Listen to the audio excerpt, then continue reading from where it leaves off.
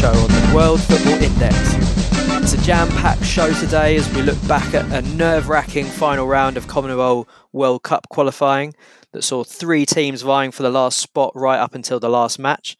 Plus, we'll have a look at the World Cup draw itself and a look ahead to the Libertadores group stage too. I'm your host, Tom Robinson, and joining me is a trio of experts spanning the emotional spectrum following the last round of qualifiers. First up, we've got the man who witnessed Peru's victory in person. It's Mike Rice. Have the parties over there died down yet, Mike? To a degree, just because it was so eventful that night. It was an incredible experience and a great atmosphere for Peru. Yeah, no, it certainly looks, and looking forward to hearing all about it. Next up, and probably not quite as ecstatic, it's Adam Brandon in Chile. How are you, mate? Yeah, all right. I think what happened on Tuesday night was kind of expected, so it didn't come as too much of a shock to the system. But yeah, looking forward to the World Cup still anyway. That's what we like to hear. And finally, in a move reminiscent of Atlético Nacional bringing back Gio Moreno, it's a warm welcome to another WFI legend, Simon Edwards. How are you, buddy? I'm okay. Hopefully I'm not living off my reputation like Gio Moreno given his performances this season, but I'll try and pop up with an occasional golazo. We'll see how it goes. I'm sure you'll manage it. So to set the scene, going into that penultimate round of World Cup qualifiers, Uruguay were in 4th place with 22 points, Peru in 5th with 21 points, Chile in 6th with 19, and Colombia just behind them in 7th with 17. And if that wasn't dramatic enough, we obviously had Peru travelling to Montevideo to play Uruguay in a 4th meets 5th 6-pointer. As it happened, Uruguay emerged victorious thanks to a Georgian de Arrascaeta goal just before half-time, which was enough to secure a 1-0 win for Uruguay and book their place at Qatar, but left Peru in a fairly perilous position going into the final game. Only 1 point ahead of Colombia following their 3-0 win over Bolivia, and 2 points ahead of Chile, who, maybe not too surprisingly, lost to Brazil. So, Mike, what were your thoughts and feelings after that loss to Uruguay, first of all? Yeah, it was a tough one with the late drama from the Trauco overhit cross, which Russia catches and falls back into his goal, and the whole of Peru saying it's gone over the line, everyone else and the referee, more importantly, saying no, it's not over. So, there was the excitement as the fan of watching that, and the stress that goes with it, I guess. But Uruguay, obviously, a very good side. There was a little bit of hope as well, knowing that with the manager change, Diego Alonso coming in, they hadn't played the best team so far, and they're still finding their feet. So there was a bit of hope that we might get something, but I thought it was quite a close game. But Uruguay sort of edged it with a little bit of extra quality, and in the end of the game, really. But yeah, it was more all on that last minute sort of controversy. But otherwise, we felt confident going into the Paraguay game, I think. Are we still calling it controversy, or is the heat of the moment anger died down, or is there still a sizable contingent who, if Peru don't make that World Cup, do you think they'll be clutching at straws of Commonwealth corruption, or looking just for an excuse if that's the moment that potentially saw them miss out if they don't win their next game? I think there was only the sort of briefest moment you see the television camera go over to the referee, who looks like he's actually listening to his earpiece. So I think for many, probably didn't notice that. For many of the media, they've sort of one newspaper here sort of slightly edited the picture to make it look even more obvious it went over the line. So if we hadn't have gone through, there would have no doubt been lots of calls that CONMEBOL hates Peru. They only want the big teams, but luckily we've gone through and we don't have to sit through all of that. Yeah, I think probably for the best. But Simon, seeing Peru slip up in that first of the 2 games and Colombia finally score a goal, did you start to believe that the impossible might just be possible? Well, yeah, I mean, it was a combination of obviously Peru not getting the result that they would have liked, and then also Paraguay suddenly looking really good with a big win against Ecuador. It meant that Colombia were just 1 point away which feels close. But then, it's Peru, a motivated Peru at home against a Paraguay side that's already eliminated. Now, obviously, that brings with it a bit of freedom, a bit more of an attacking Paraguay, perhaps. But I think once they got that relatively early goal in the second leg, obviously that killed things off a little bit. But absolutely, I mean, it kind of went as I expected, to be honest. And I think for Colombia as well, they got this confidence-boosting win against Bolivia. I think in some ways, looking back, it would have been useful to have that win maybe 3 or 4 games before to get a few goals and kind of shake off that 7-game goalless run, which is worse than San Marino. I think for a confidence boost for the strikers to kind of get their 7 games without a goal out of the headlines, it would have been useful to have that Bolivia game a bit earlier, I think. But yeah, I mean, obviously, Colombians were happy to score a goal, and it was a Luis Diaz golazo, which was nice in a number of ways. Obviously, Luis Diaz is now the big hope for Colombia moving forward. But yeah, obviously, there was some renewed confidence. Looking back, I think that goal that Peru scored in Barranquilla, where Colombia had been pushing and pushing and pushing to get to score a goal, and they couldn't do it, and then Peru broke away and got that big goal in Barranquilla. I think that was the point where many Colombians decided, yeah, we're probably not going to the World Cup, and if we do, we probably don't deserve to be there. So a little bit of a confidence boost with a win against Bolivia. The game in Venezuela was very flat. I think the players realised that it wasn't going to be enough, and that probably had an impact on the performance. But they pushed hard to get the opener. They got a bit lucky with the penalty, and then it kind of saw out the game. But there was definitely a little bit of renewed hope. Although the feeling in Colombia was, if you can't score a goal in 7 games, you probably don't deserve to go to a World Cup. Yeah, no, I think that's probably pretty fair. And Adam, did any lingering hope vanish after that Brazil game, or have you already resigned yourself to missing out? Yeah, I think most people here had resigned themselves to missing out various times over the World Cup qualifying campaign. I know I certainly did. Probably sort of the lowest point for me was, those away defeats to Peru and Colombia. That those are direct rivals for that 5th spot, and they were pathetic performances looking back. And even when Chile played okay, they couldn't quite get the results. Argentina and Brazil at home, on a different day, they could have both got at least a point out of those games. They didn't.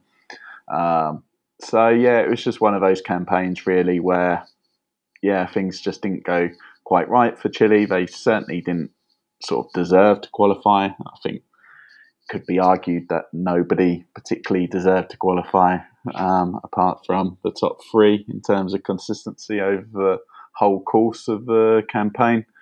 For me, it was the worst set of World Cup qualifying series I can remember. Peru obviously did fantastic late on in the qualifying series to take that final spot, and Uruguay, with their change of manager, that obviously saw them over the line. But yeah, to take it back to Chile, I just feel that last match against Uruguay kind of highlighted all the issues that we've seen throughout the campaign. Lasarte started Brereton, even though Brereton was clearly not fit, and that is something he's done with various players over the course of the campaign. From what I remember, this is partly a problem due to the fact that Chile just lack strength in depth at the moment. The midfield looks slow and lethargic. Vidal, is so far off the level that he was obviously at his peak, and Chile just don't have the players around him to compensate for the dominance that he used to inflict on the opposition in midfield. Polgar is completely out of form. He went completely off the boil in the last sort of 18 months or so, which was a shame to see. Vargas stopped scoring, couldn't be relied on anymore. I don't think he got 1 goal in this World Cup qualifying campaign. Probably the best player for Chile throughout the World Cup qualifiers was Alexis Sanchez. But, even he was missing for some key games. Perhaps if he had played with them, Chile might have just got those few points that they needed to get over the line. But yeah, not even getting 20 points is pretty disgraceful, really. And yeah, it's a chance now for Chile to regroup. It's over 2 years until their next competitive match, which is obviously the same for all the teams who didn't finish in the top 5. So I think it's kind of a good thing in some way to put sort of a positive spin on it, because it's a big wake-up call for those in charge of Chilean football. This isn't good enough. Plenty has to change, and they've got the time now to really sort of have a review of all the processes, get the right appointments in place, and just go again for 2026. Although I think the biggest worry here at the moment is that there's rumours that the Chilean FAB and FAP are on the brink of being bankrupt. So that's obviously a huge worry, as that could completely collapse Chilean football if that rumour is true. So it's some worrying times, but also got to hope that rumour isn't true, really. And I do believe that there is some decent talent coming through here in Chile, although unless you follow it closely here, you're probably not seeing it at the moment, especially with no sort of under-21 tournaments going on in the last couple of years. It's some worrying times, but also depending on what view you want to take, some are choosing to remain a little optimistic that this could be a good thing in the long term. Yeah, I definitely think there's something to be said for that, because we saw that with Argentina using that time after the last World Cup and the start of competitive fixtures to really rejuvenate and renew the squad. So I think there's a potential there for Chile to do that. I mean, who would you see as the green shoots coming through, Adam? And I mean, how are they going to? Well, one question as well that I specifically wanted to ask you was about the goalkeeping situation. Bravo didn't look very good in that Brazil game, and I was kind of wanting to get your opinion on who are the main people likely to kind of take his place as well. Yeah, even if Bravo didn't pick up that second yellow card in the Brazil game, I think I would have picked Cortés to start against Uruguay anyway. I think he is Chile's best goalkeeper right now, and that's kind of a bonus, really, how well he's performed since he's had to replace Bravo in the side. His man of match against Bolivia away, and arguably was Chile's best player the other night as well. So I think that is a plus, that it looks like Chile have found a decent replacement for Bravo. Cortés has looked decent now for a couple of years at Colo-Colo, but obviously you never know how these players, especially goalkeepers, might cope at international level with the pressure, etc. So that's been positive to see. I thought Kusevic played pretty well the other night. One player who hasn't simply played enough of these World Cup qualifiers, and is one of the best centre-backs in South America for me, is Paulo Diaz. So hopefully in the next cycle he will be nailed on as a starter. I think Medel has got in the way a little bit too much there for his sort of progression into the side. And then when we look in midfield, I think Chile have, there isn't a midfielder coming through maybe on the level of Vidal, but there's plenty that can reach kind of the levels that, in my opinion, Charles Aranguis or Marcelo Diaz got to. So Marcelino Núñez, who's already performed pretty well for Chile in a different couple of positions. Unfortunately, he completely lost his form in the last month. Looked completely out of sorts. No idea really what's happened to him there. But that's why he didn't play in the last couple of matches. Then there's Victor Méndez at Unión Española, a player I really enjoy watching. Beautiful passer of the ball. Reminds me a lot of when I first came to Chile and saw Aranguis, and I went to the stadium and I was thought, what is this player still doing here in South America? You know, he should be in Europe. And even then, it took until after the 2014 World Cup for Aranguis to get a move. So, and then sort of the teenage talents coming through, the two midfielders at Colo-Colo, Johan Cruz and Vicente Pizarro. Those are two of the most talented teenagers I've seen in Chile for quite a few years. And I think if they get the right chances in the next year or two to be integrated into this Chile team, I think it could really give them the confidence to kick on. But they do need to break into the Colo-Colo team regularly as well in the next year or two to get those chances, I feel, as well. So, yeah, there's a few options there. Obviously, we've already sort of discovered that Brereton and Montesinos, for example, the shirt doesn't hang heavy on them, and that's quite that's quite a good thing. That they're going to be key men for 2026, and the other player, obviously, I'd like to mention is Carlos Palacios, who got a big money move from Unión Española to Internacional in Brazil, but it hasn't quite worked out for him yet. Not the first talented Chilean that's happened to in recent years. Probably won't be the last. It's a big year coming up for him, but a player with bags of talent. Who, if things go right for him in the next couple of years, could become a really key player for Chile. Yeah, definitely. Brereton Diaz, one of the highlights of the campaign. And, talking of mixed nationality strikers who made a big impact, then, the perfect time to circle back to Peru. And obviously that early Lapadula goal set Peru on their way, didn't it, Mike? Peru had their destiny in their own hands, just needing to beat Paraguay at home to secure that fifth place. And you were there in person. So, talk us through the match and your experience. Yeah, Lapadula's really him, Carrillo and Cueva have really formed this incredible partnership as sort of a front three. Carrillo unfortunately was injured in the Uruguay game, but Edison Flores stepped in very well. But he provides this. He almost has this old-fashioned sort of runs like a bull in a china shop up front. He'll throw his body in the way of things, and he's fully given himself to the Peruvian national team. And to have someone of his quality up front as well is something that was very much needed, starting off the campaign with sort of Ruidíaz, Guerrero, Farfán,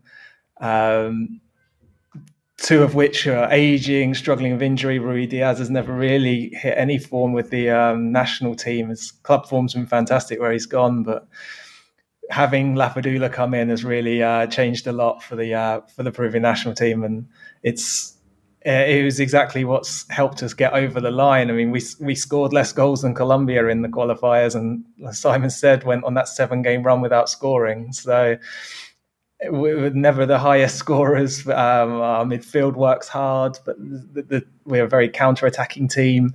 So having that really has helped make us get us over the top. And he just leads from the front, closing down well.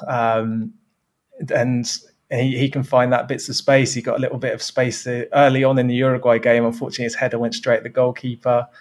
But his movement up front, he created opportunities throughout against Paraguay. And I think, as we said, Paraguay didn't have anything to play for. They got young players coming through, being brought into the team in preparation for future tournaments. I think that helped Peru in a way, because we wouldn't want the team just sat back playing for the draw and counter-attacking.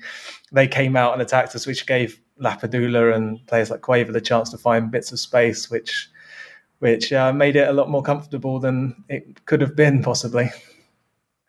Yeah, definitely. I thought Cueva was once again with that lovely assist for the first goal. Not great defending from Alderete, who lost the flight of the ball, but Cueva has come up with those moments, and you do think if he's on form and ticking, he's someone who can give Peru the edge. But Lapadula arguably could have had a hat-trick in that game as well, and a really good performance. I mean, for you, Mike, what do you think what the main reason behind their success in this qualification cycle was? I mean, obviously Simon mentioned there that key result against Colombia, but what do you put it down to? Is it a particular player, or do you think Gareca is the difference that has got this side to 2 World Cups now? Well, hopefully for you. Yeah, obviously still got that one game to go. I shouldn't get ahead of myself there. No, that's it. Watching the draw today and going, oh, we'll play these, and forgetting there's still that game to go. But it is completely, I think, and I think the whole of Peru will be in agreement that this is all down to Gareca, really, the way he's changed the Fortunes rounds after the poor start to the qualifying. Peru have stuck with him. He's got a plan of how he wants the team to play. We don't have some of the stars that some of these other teams may have, but the whole group as a whole will play. They all know each other's role, and it all looks like they're all there and they've 100% bought in. And Gareca's got players like you mentioned, Cueva. The career that man could have had if things had gone a bit better for him on and off the pitch. He's got all the talent in the world, and it's not just that we wait for him to get the ball and he'll light it up. He works so hard. Him and Carrillo work so hard on the wings as well, out of possession as well as in possession. And it's been an incredible sort of team performance going through. Like you're saying, Colombia had almost 90 minutes of non-stop attacking, but the Peruvian side they kept their positions. They knew exactly who would be where, what their plan was to deal with these attacks and find those counter-attacking opportunities. And they're very well disciplined from what they could have been and have been in the past. Yeah, definitely. I mean, a great achievement, whatever happens in that playoff result coming up. And Simon, we've heard Adam talk about the state of Chilean football, what might, the direction that might go in terms of what you think is next for Colombia.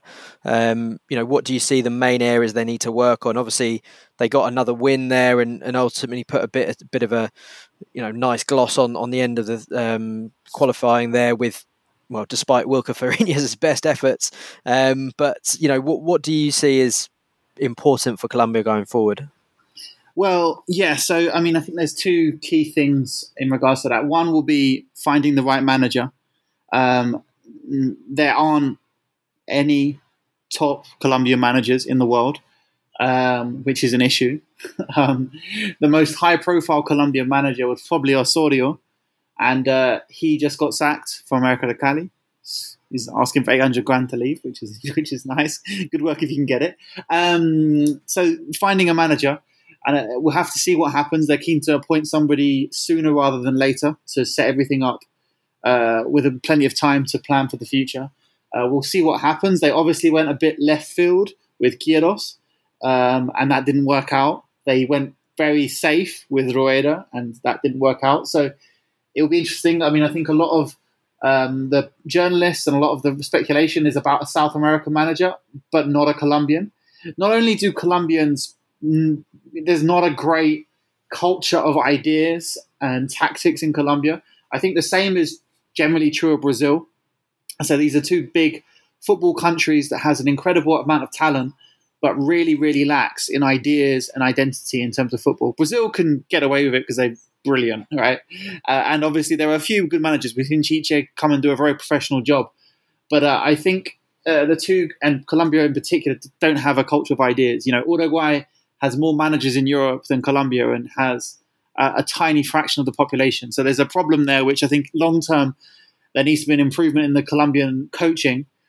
So I think the sense here in South America, in Colombia, is find a South American coach who speaks the language, but also brings ideas from Europe or ideas from higher level football. But also there's a benefit from not being Colombian, because here in Colombia, if you're from the Caribbean coast, Colombia is a country that has many distinct regions and different cultures. So if you're from the Caribbean coast and you pick a load of players from the Caribbean coast, the fans will immediately go, here we go, typical. He's been paid off, or he's just picking his mates from up in the Caribbean. If he's from Medellin, the same will happen. So there's some different challenges that Colombian coach faces. So finding the right manager is one. Two, I'd say also it's, as with Chile, it's the end of a generation, I'd say. The generation of Cuadrado, of Falcao, potentially of James, probably of James as well, Ospina, all of these guys who took Colombia to the 2014 and 2018 World Cup. We see it now as a surprise that Colombia, with all the talent they have, are missing out on the World Cup. But 1998 to 2014, Colombia didn't qualify to any World Cups. So a lot of respect is due for the 2014 side, who also went to the 2018 World Cup. But it's moving on now. I think Colombia don't have a shortage of talent. I think the new manager has to come in and decide what he wants to do, and then build a solid core. Colombia couldn't score in 7 games, but they're not short of attacking options and young attackers who are still going to be playing in 4 years' time. Luis Diaz will still be in his peak years. There'll be Cucho Hernandez is now doing well at Watford. There's Sinisterra, who's being linked with the likes of Arsenal. Alfredo Morelos could potentially come in. Rafael Santos Borre. Colombia aren't short of attacking options. Luis Muriel, potentially, although he's now probably 30, so probably towards the end for next World Cup. But there's plenty of talent. Colombia have talent. I think one of the issues Colombia have had is a lack of mental strength. And if we talk Libertadores, it's a feature of all of the Colombian teams. They're very passionate, but they get carried away and they can lose their heads in these big games. Again, obviously, it's a massive generalization, but it's generally an issue Colombian teams have. They can be wound up by the opposition. They can lose focus. They can get caught up in the nonsense. Like Uruguay will do the dirty fouls occasionally, and they'll do all of the tricks in the trade. Colombia try and do it, they get sent off. Colombia get fouled, and they'll be screaming at the referee. They'll be pushing the opposition, and they'll lose their heads. Uruguay do it with a little cheeky wink, and then they get on with things and keep focused on the result. So there's all kinds of issues. Talent is not one, but I think ideas, I think a culture, and I think some consistency as well. Colombia needs to choose a manager, choose the core of their current side, who's going to be there in 4 years' time, build around that, and then not bring in 50, 60 players between now and the next World Cup. Have a core, change, bring new guys in when they're doing well, but keep a concentrated core and trust the quality that Colombia has, because Colombia have 11 players who should be finishing in the top 5 in South America, and that will still be the case in 4 years' time. So long-term reasons to be confident, but there are definitely issues that Colombian football has to overcome to be competitive and to feel the potential that they clearly have. I think I remember doing a podcast maybe 3-4 years ago where we kind of covered the whole concept of ideas, tactical ideas, and how far Argentina and Uruguay were in terms of that compared to the rest of the continent. And obviously, that hasn't changed since. But I think the sort of issues with mentality, but I'd also say sort of the maturity of the players, especially young players on and off the pitch, seems to be so much greater in Argentina and Uruguay. And it's something that's kind of fascinated me to compare that to the young players on sort of the Pacific side of the continent. It just seems to take them that much longer, really, to mature into better players, or sometimes you might get the same level of talent at 16 with a Colombian as you do an Argentinian, but for some reason you would still think that Argentinian's probably going to go on and have the more stellar career for whatever reason. So yeah, I'm not sure exactly why that is. Maybe there's biases within sort of the football system that just mean that these Argentinians or Uruguayans get more chances than maybe a Colombian or a Chilean or a Peruvian. Who knows? I don't know. I think as well, I'll come back to you, but I think if we look at Independiente del Valle and how they've harnessed that great natural ability, the physical attributes, and they brought in that kind of European professionalism, I think perhaps that's a model for how things can be done in this side of the continent. Well, certainly Uruguay for many years, and I'm sure Tom knows about this as well, when they went through a period of not qualifying for World Cups, and they had their whole restructure. It was very much based around the idea of preparing players for Europe rather than for their own domestic leagues, and getting them that sort of top level experience sooner and quicker. And I know certainly here in Chile that, you know, players are just prepared to play in the domestic league. You know, there isn't that forward thinking. And obviously they have it there in Ecuador, but just through one club, really. I don't think that's... And I think Ecuador have got very lucky there with Independiente del Valle doing that. Yeah, certainly. I think, you know, time for both Chile and Colombia not just to rely on maybe the larger population base and look at some of these more innovative methods of getting a stronger team going forward. And at the end of the day, having a strong Chile and Colombia in the qualification is only going to benefit South American football, and hopefully we'll see a better qualification cycle if those two teams are sort of punching at their weight or above their weight. So yeah, very interesting to see how they are going to go.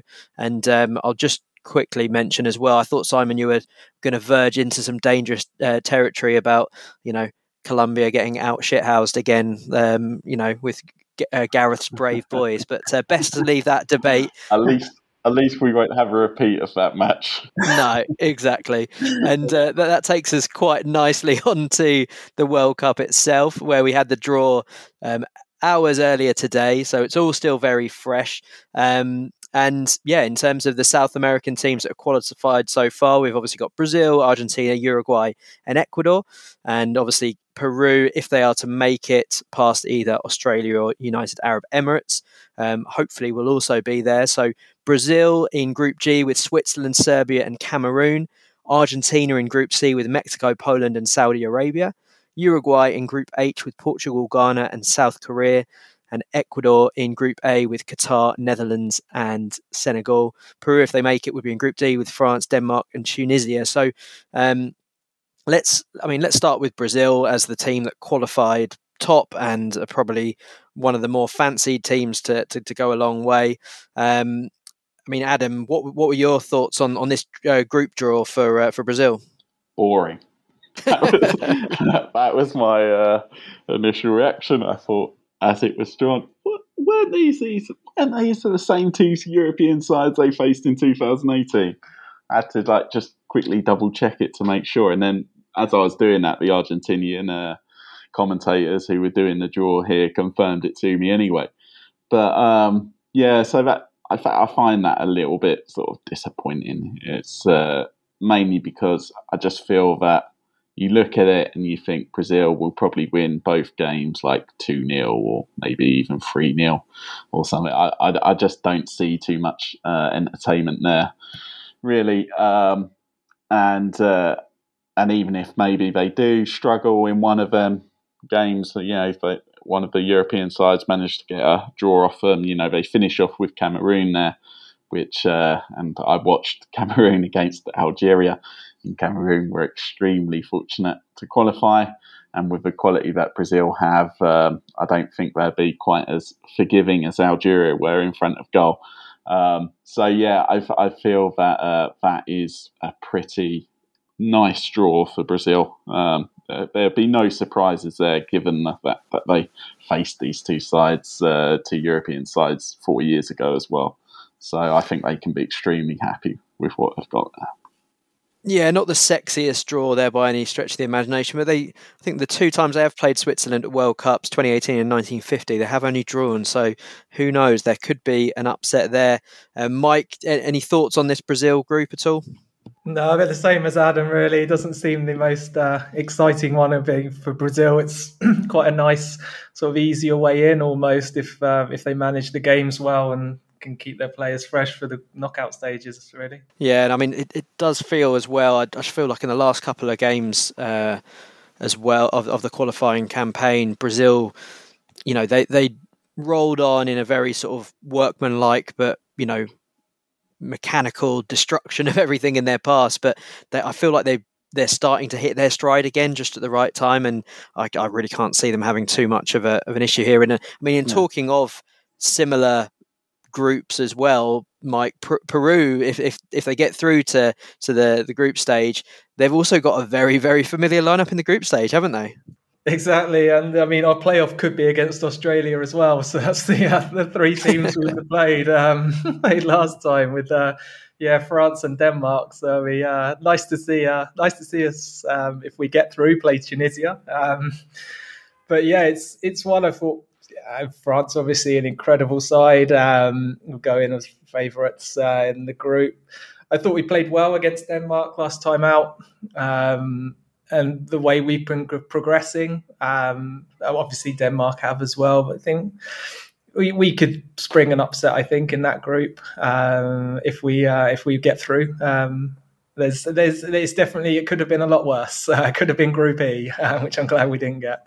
Well, that's a good positive way to look at it there. But I think certainly Denmark really impressed me at the Euros, as I'm sure most people were impressed by them and couldn't get help caught up in that storyline. And at least Peru would have the most winnable games second this time, rather than true. third last time. So you would potentially go into that sort of last match against Denmark, who of course you opened up against last time, but this time with even more on the line, a proper clash that would be. If Peru and Denmark both need to win. Yeah, and I think as well there's got to be something to be said for the fact that this group of players has experienced that World Cup. I think last time was such an emotional return to the World Cup after so long that the occasion had got to them a little bit, I felt. And I think maybe having got that out their system, maybe they've got a slightly better chance of dealing with the context, the scenario, everything around it. So there's always that to take from it as well. Moving on to Argentina, I think generally it's looking like a pretty good draw for them. Would you not say, Simon? I think it definitely does look like a good draw for Argentina. Obviously, Mexico, Poland, Lewandowski will be a danger, but I don't think Poland have been particularly impressive. Mexico, again, a team with strong history in World Cups. They've got a good quality players, but there's low confidence. They made it hard work of the CONCACAF qualifying, finishing third. It was a long way from being done and dusted until the final round of fixtures. So, Mexico, if they get everything together, could be a decent challenge for Argentina. But Martino, the manager there, isn't very popular and they haven't looked particularly strong.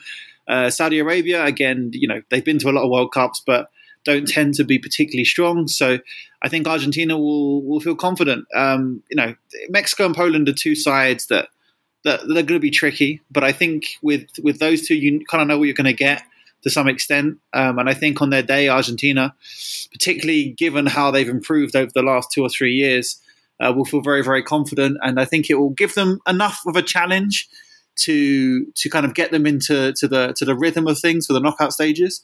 But I think they won't fear any of those sides. They're not really teams who are going to massively surprise, I don't think. I think they're teams who you can do your research, you can learn about them, you'll know the key threats, but I think Argentina can prepare and will have the superior quality, I think, to get out of that group with a bit of effort, but I think they'll feel confident of progressing. Yeah, I agree. I think it's, as you said, a nice warm up. I mean, obviously we can't take any of these games as foregone conclusions, but it's the type where you could see them winning 2-1 against Mexico or 2-1 against Poland, and it wouldn't like you've just cruised through against a load of minnows and you're going in without having really faced anyone of any quality in the knockout stages. But obviously someone like Lewandowski could cause an Argentinian defence issues. Obviously, I mean, how do you stop a threat like Matty Cash bombing down the right flank? I mean, that's going to be something for whoever's playing at left back for Argentina to think about as well. But the thing about this group, I think, compared to maybe the Brazil group, is it feels a bit more interesting, a bit more exciting. Mexico against Argentina is feels like a classic World Cup clash, even though it's only been in sort of recent years that we've seen that. And I think, Poland as well have got some big names. So I'm looking forward to this. And obviously, should they get through, who knows? They might even meet Peru in the round of 16. Would you be up for that, Mike? Yeah, I think we could. If we're lucky to be there and we're lucky to get through, I mean, we're always going to face difficult sides. But this group sort of Argentina sort of have this feeling, for me personally, that those quality of teams that they've got with them, you'll expect them to go through, but you can just see each game being quite hard work for them. You can see possibly going on later and later and 0-0, and you're thinking they've got to score at some point, or coming with Poland, like the danger of Lewandowski, and the game could get quite difficult. But maybe a bit more backwards and forwards, much more transition. So it could be quite a bit of hard work for Argentina in comparison with Brazil. Yeah, well, the omens are there, even if Adam's trying to deny it.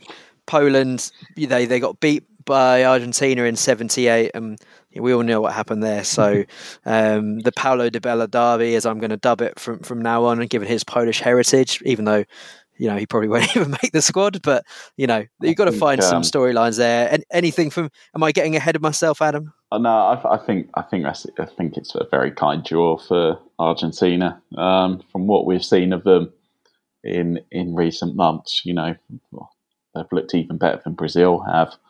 And they certainly do it with a little bit more style than Brazil. So yeah, actually quite looking forward to watching Argentina in this World Cup. I was in the last World Cup, but just for sort of the meltdowns, really. The chaos. I knew it would be quite funny.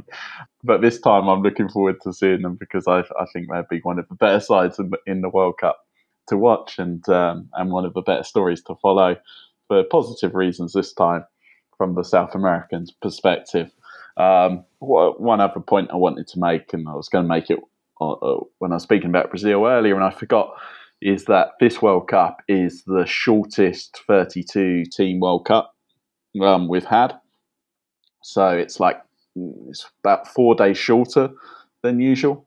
And I do feel that Brazil and Argentina both have sort of the squads that, if they do what we expect them to do in the first couple of games in the group, get those wins, they really can afford to rotate and still keep winning. I think even in the final group game, keep that momentum going into the second round. So yeah, I think like Brazil, I can see Argentina fairly comfortably winning their group too. Yeah, it's certainly good vibes in the camp, and it's going to be very interesting come the World Cup. One group that, for me at least anyway, stands out is Uruguay's group. I mean, they finished qualification with 4 wins under Diego Alonso, and it's going to be the last hurrah for the likes of Suarez, Cavani and Godin. And there's some really good ties there. Obviously, Ghana looking for revenge against them. Portugal, obviously, they played each other in the round of 16 in the last World Cup, although I remember that game more because I got food poisoning at a barbecue when meeting my partner's bosses for the first time, and just was, in between seeing Cavani score, I was running between the toilet and just generally making a disgrace of myself at that barbecue.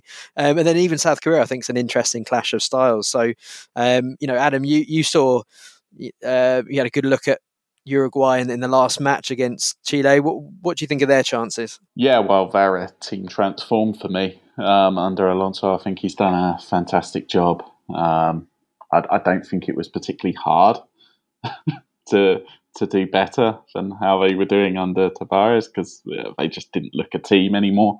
They didn't look like they had a midfield for pretty much all of these World Cup qualifiers until Alonso took over, and that centre midfield partnership for me, Betancourt and Valverde, is completely transformed. In the last few games that I've seen them, they've just looked far better than I've ever seen them before for Uruguay. So yeah, I think we can put sort of Uruguay in the category of a potential semi-finalists if things go right.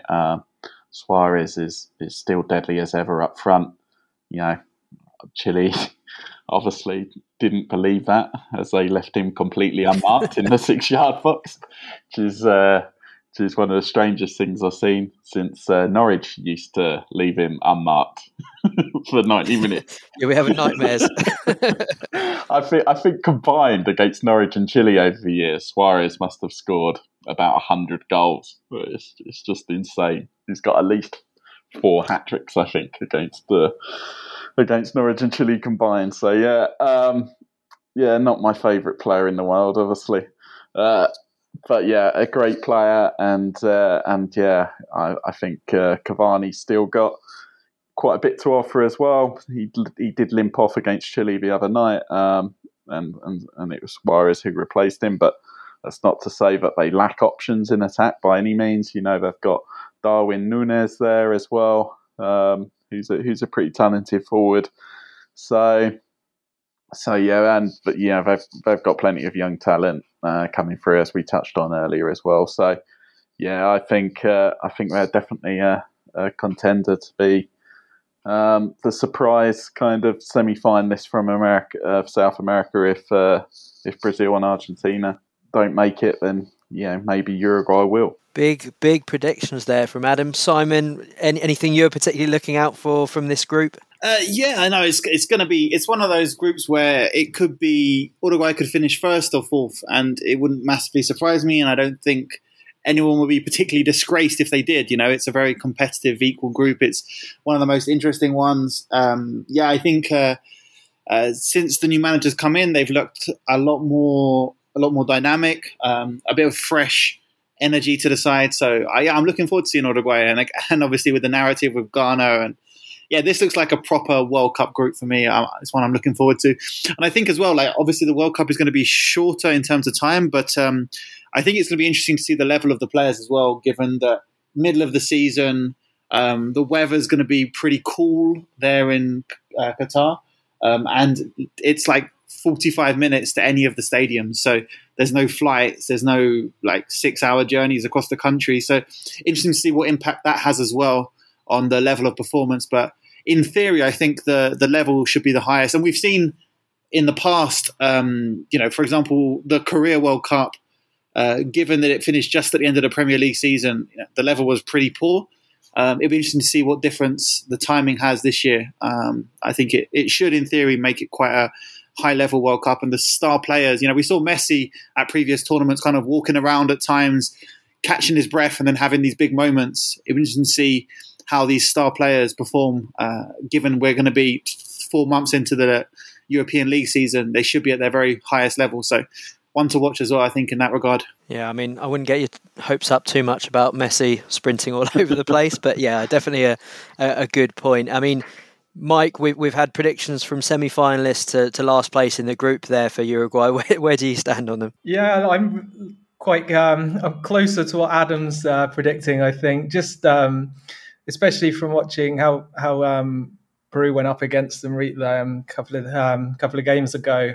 They look so good off of the ball, with Bentancur and players like this in the middle. They're so good. But Pellistri's pace caused so many problems. It wasn't the sort of disjointed issues they've had previously. And Alonso's really seems to have identified where their key strengths are, what he wants to do with the side, and they looked really impressive. And the likes of Suarez and Cavani, they're still high quality players, but they're getting their rest at club level as well, so they should be quite ready for tournament football.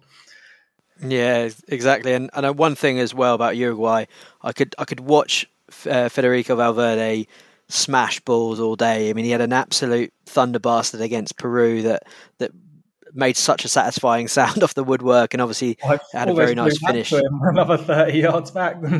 Yeah, It was absolutely mad, but yeah, he's really coming into his own, and he's a player I've always liked since under 20 level. And I think him and Bentancur are going to be that midfield that they're based out for the long term. They definitely feel like they've got all the pieces set for, certainly, look at some of the ages of their key players for the next World Cup, and they're all going to be in their prime as well. So this is they've managed the transition quite well, and they're going to be a good one to watch.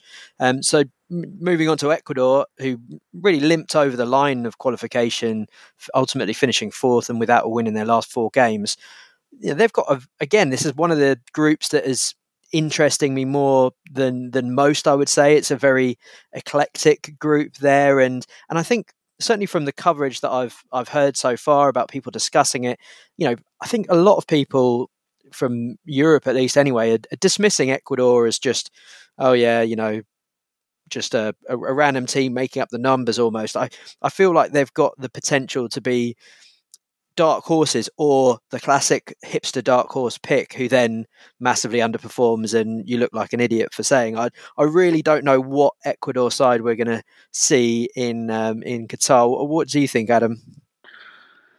Yeah, Ecuador have been sort of a little bit confusing throughout the World Cup qualifiers in the fact that the performances early on, when they found themselves kind of 4-0 up against Uruguay and 6-0 up against Colombia, or at least 6-1 up against Colombia, I think it finished. They just completely blew them away, the opposition in those 2 games early on. In World Cup qualifiers, but sort of as it's gone on, they've looked sort of less and less impressive as the World Cup qualifiers have progressed, and now you're thinking, did they sort of peak too soon under Alfaro? Has his kind of defensive base of ideas sort of taken over now, and they've lost that little bit of attacking panache that they had earlier on. I don't know. I think they're, like you said, Tom, a little bit hard to predict really how they're going to do. They've certainly got no excuses with the group that they've been handed. Being a pot 4 side, it could have been far more difficult than it is. I think Senegal is a pretty hard game. They had, I watched quite a bit of the African Cup of Nations and then some of the World Cup qualifiers, and they were deserved winners of the African Cup of Nations, and they certainly deserved to beat Egypt, although on both occasions in the African Cup of Nations and World Cup, and in the World Cup qualifier, they needed penalties to do it. So with aside from Sadio Mane, they do lack a bit of a cutting edge there. But yeah, I kind of like how Cisse sets them up. So yeah, it's an intriguing group, like you say, a great mix of nations and styles in it. Netherlands is going to be quite interesting as well. Obviously, they weren't in the last World Cup,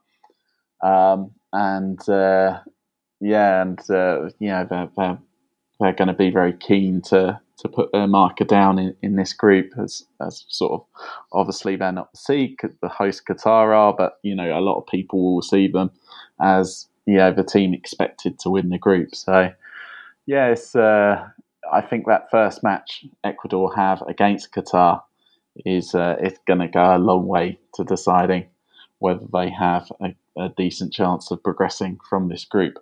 In 2014, Ecuador lost their opening match against Switzerland, a game under Ronaldo Rueda, that I remember watching, and I thought that Rueda got his tactics completely wrong on that day. Something familiar now to Chile and Colombia fans as well. So yeah, I think and that ended up costing them getting out of that group in 2014. So they know all about the importance of the first game of the group, and need to make sure that Alfaro gets it right this time. And Simon, do you think their pacey wingers could cause the hosts a bit of an upset early doors? Well, it's interesting with Qatar because obviously they've played over here in South America, so we have seen them a bit. Obviously, they were using some of their younger players in that game, but I think with Qatar we don't want to rule them out completely because these are, they won the Asian Cup. They're actually quite good, and we saw them fairly competitive over here in South America again with some younger players. But also, we don't want to overrate them because I'm looking at the ESPN article right now. They have Ecuador bottom and Qatar ahead of them. So I think Ecuador will be favourites for that game. And I think Ecuador, again, as we said, at their best in qualifying, have been really, really, really good, really impressive, really fun.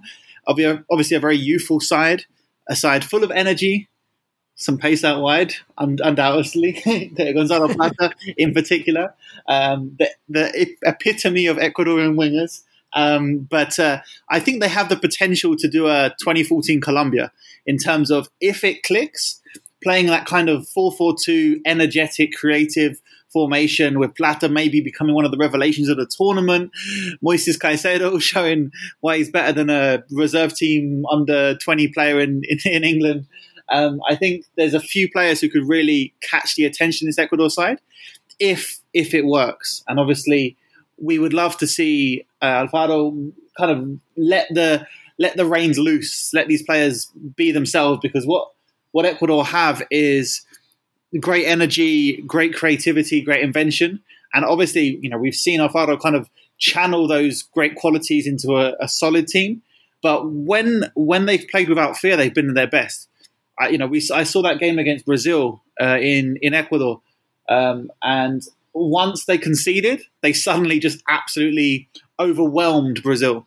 And I think they could really shock some European sides if they're allowed to kind of just play on the front foot. You know what I mean? So it's obviously, we were worried maybe Alfaro might come in and be very conservative.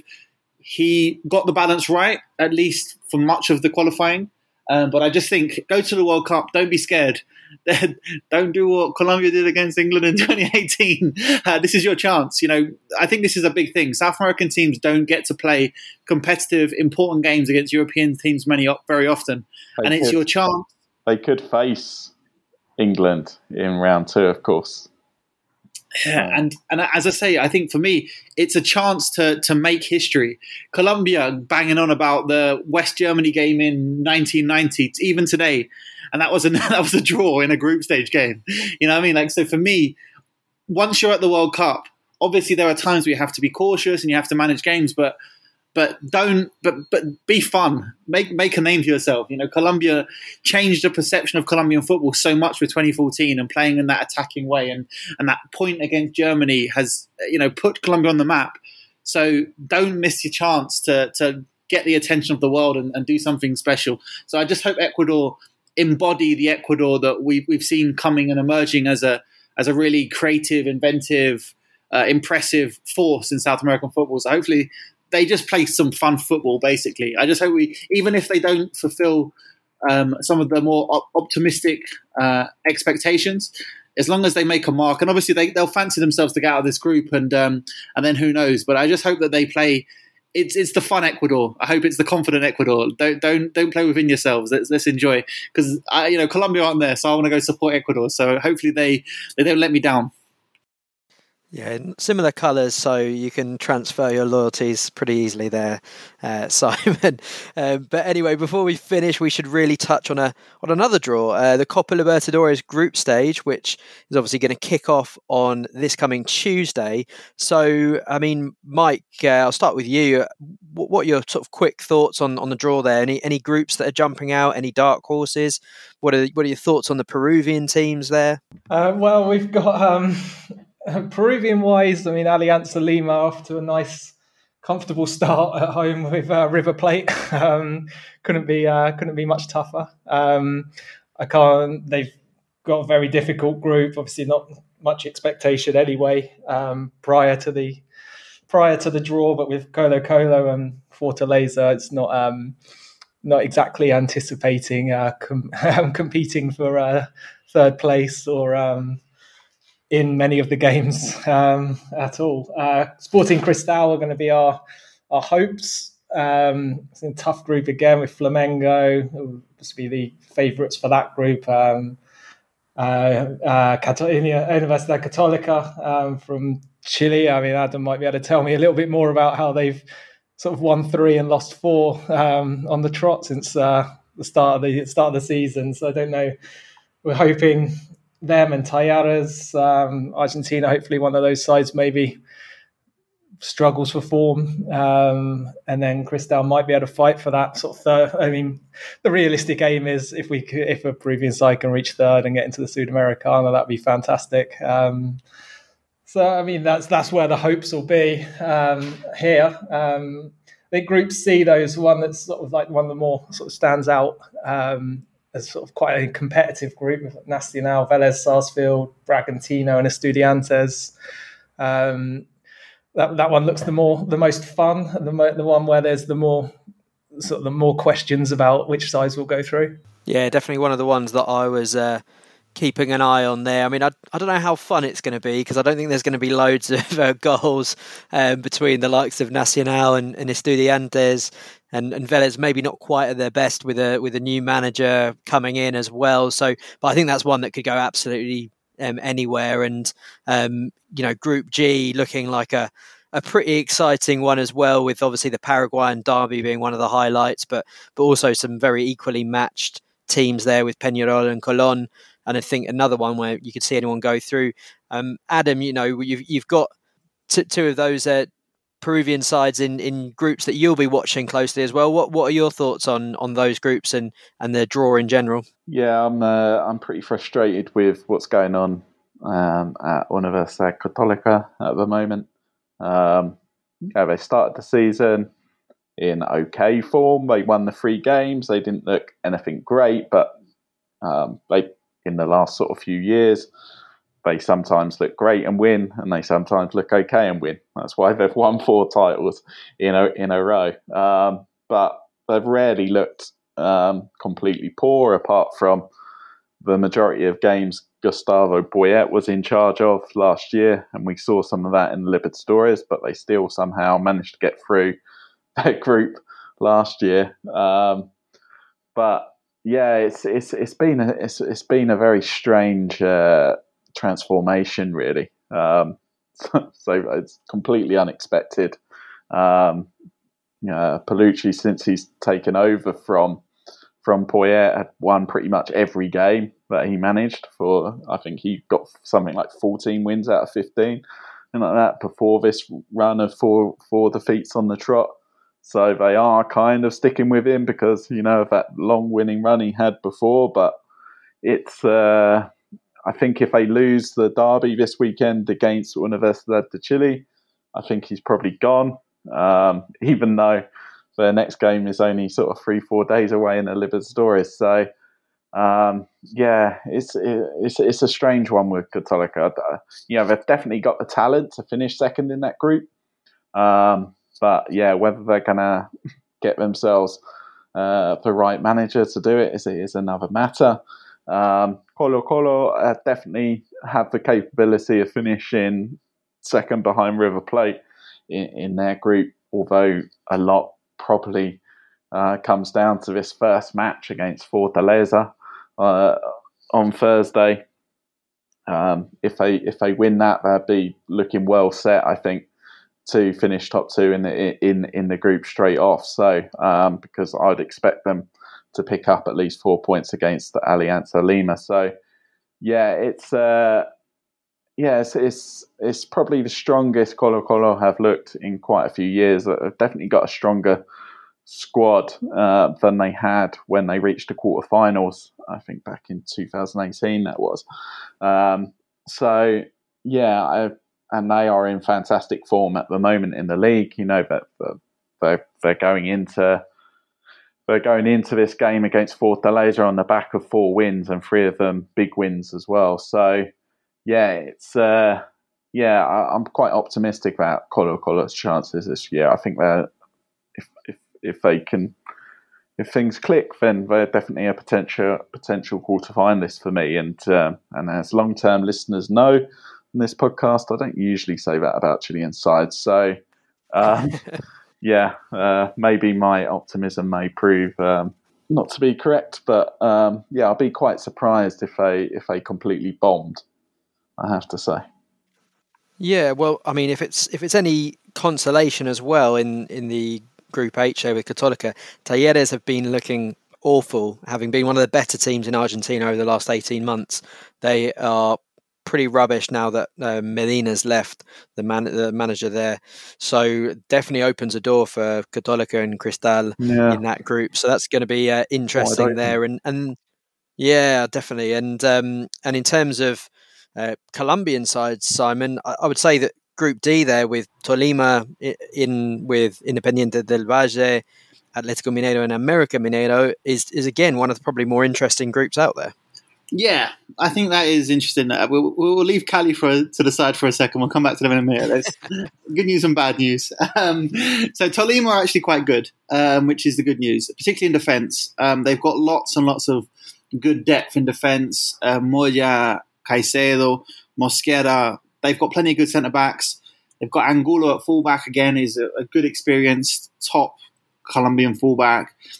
Good cover in front, Rovira, Rios, Rodrigo Ureña. They've got good options there. And then lots and lots of pace and creativity behind a big number 9. So Tolima, pace out wide, Ecuador style. I think they're set up well to be competitive against better teams. And I think in Minero and Independiente del Valle, they're probably two better teams. But I think Tolima are probably, they've got pace out wide. They've got a big number 9. They're solid in the back. I think they are, they won't leave themselves wide open like we've seen some Colombian teams. They won't concede many goals. And I do think they are really quite dangerous on the counter. They've got a style of play. They've got a strategy. They've got a plan, which sounds like it's a minimum expectation, but it's a refreshing change from some of the Colombian performances. So I think Tolima aren't filled with national team superstars as we've seen with some other Colombian teams in the past, but I think they get the best out of what is a good side, and they're second in the Colombian league. They rotate. They've got lots and lots of cover, so it's not like their league and Libertadores form are gonna create problems. They've got 2 players in every position. They're good. Are they going to finish in the top 2? Yeah, probably not, but I think they'll come fairly close, which from a Colombian perspective is progress. Deportivo Cali, well, I just had a quick Google because I was like, always ready. Are they one of the ones at altitude, or are they really high up in Bolivia? Well, they're based in El Alto, and I was like, okay, well, that's bad news. It's like quite a lot higher than La Paz. So, yeah, okay, best of luck with that one, Cali. So, yeah, not so confident with Cali, to be honest. They're currently 19th in the league. They're behind all the teams named after animals, which is always an interesting marker. They have good players. They've got Teófilo Gutiérrez, good old Teófilo back in the Libertadores, my guy. Yeah, no, not very confident with Deportivo Cali.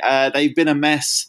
They were league champions 5 months ago, and since then they have been in constant disputes and arguments. Is Dudamel still in charge? Yeah, yes, I believe so. Yeah, I was very surprised to see him go there and win the league, having seen his Universidad de Chile side here last year. Yeah, I think, as I was saying before the pod, I think they made a pact with the devil when signing Teófilo Gutiérrez. And I'm not going to blame him completely, but I think with Teófilo, what you do is you get a player who's good enough to win the Colombian league, but can be quite divisive and can make some big friends in the dressing room, and they'll all go out and party, and he'll make some enemies in the dressing room. And it feels a combination of Dudamel perhaps not managing things in the best way, and Teófilo kind of perhaps dividing the group a little bit, has meant that they've become a bit of a mess, particularly defence midfield. Now they've settled on, having tried everyone, they've settled on Congo in there, and they may be onto something. They won a game this week. Having gone 3-0 up to Nacional, they ended up drawing 3-0, and then they beat Cali. And to say they won a game against newly promoted Cortuluá as a great sign of optimism, perhaps tells you where they are right now. So, yeah, big players, but a right old mess. So Tolima. all hopes in Tolima. And I think one of the things to watch out for with Cali as well is going to be the return of Teo Gutierrez to the Bombonera, which obviously I can't see anything going wrong there at all. So we'll get into that in more detail in upcoming pods when we've got Libertadores back in full flow. So we'll wrap that up for today. That jam-packed show. Firstly, Simon, where can people find you on social media and anything to plug? You can find me on Simon Edwards SAF on Twitter. No, nothing really. I mean, everything I do is on my Twitter, bits and pieces for some other places. But follow me over there, and you'll find whatever I do. Excellent. And how about you, Adam? Yeah, you can find me at AdamBranson84 on Twitter, and feel free to discuss anything about Chilean football or that World Cup draw. Definitely do that, people. And finally, Mike, where can people find you on social media? I'll be at Mike Rice 1983. You can find me on there, and we do bits with the Peru Waltz as well for all things Peruvian football. Yeah, definitely worth following that in these exciting qualifiers that's still to come. So yeah, that's going to be very, very interesting indeed. So I think that is pretty much all we've got for today. So once again, big thanks to our guests and all our listeners, and be sure to follow the Be sure to follow the World Football Index on social media for all the latest. So thanks for listening, and goodbye.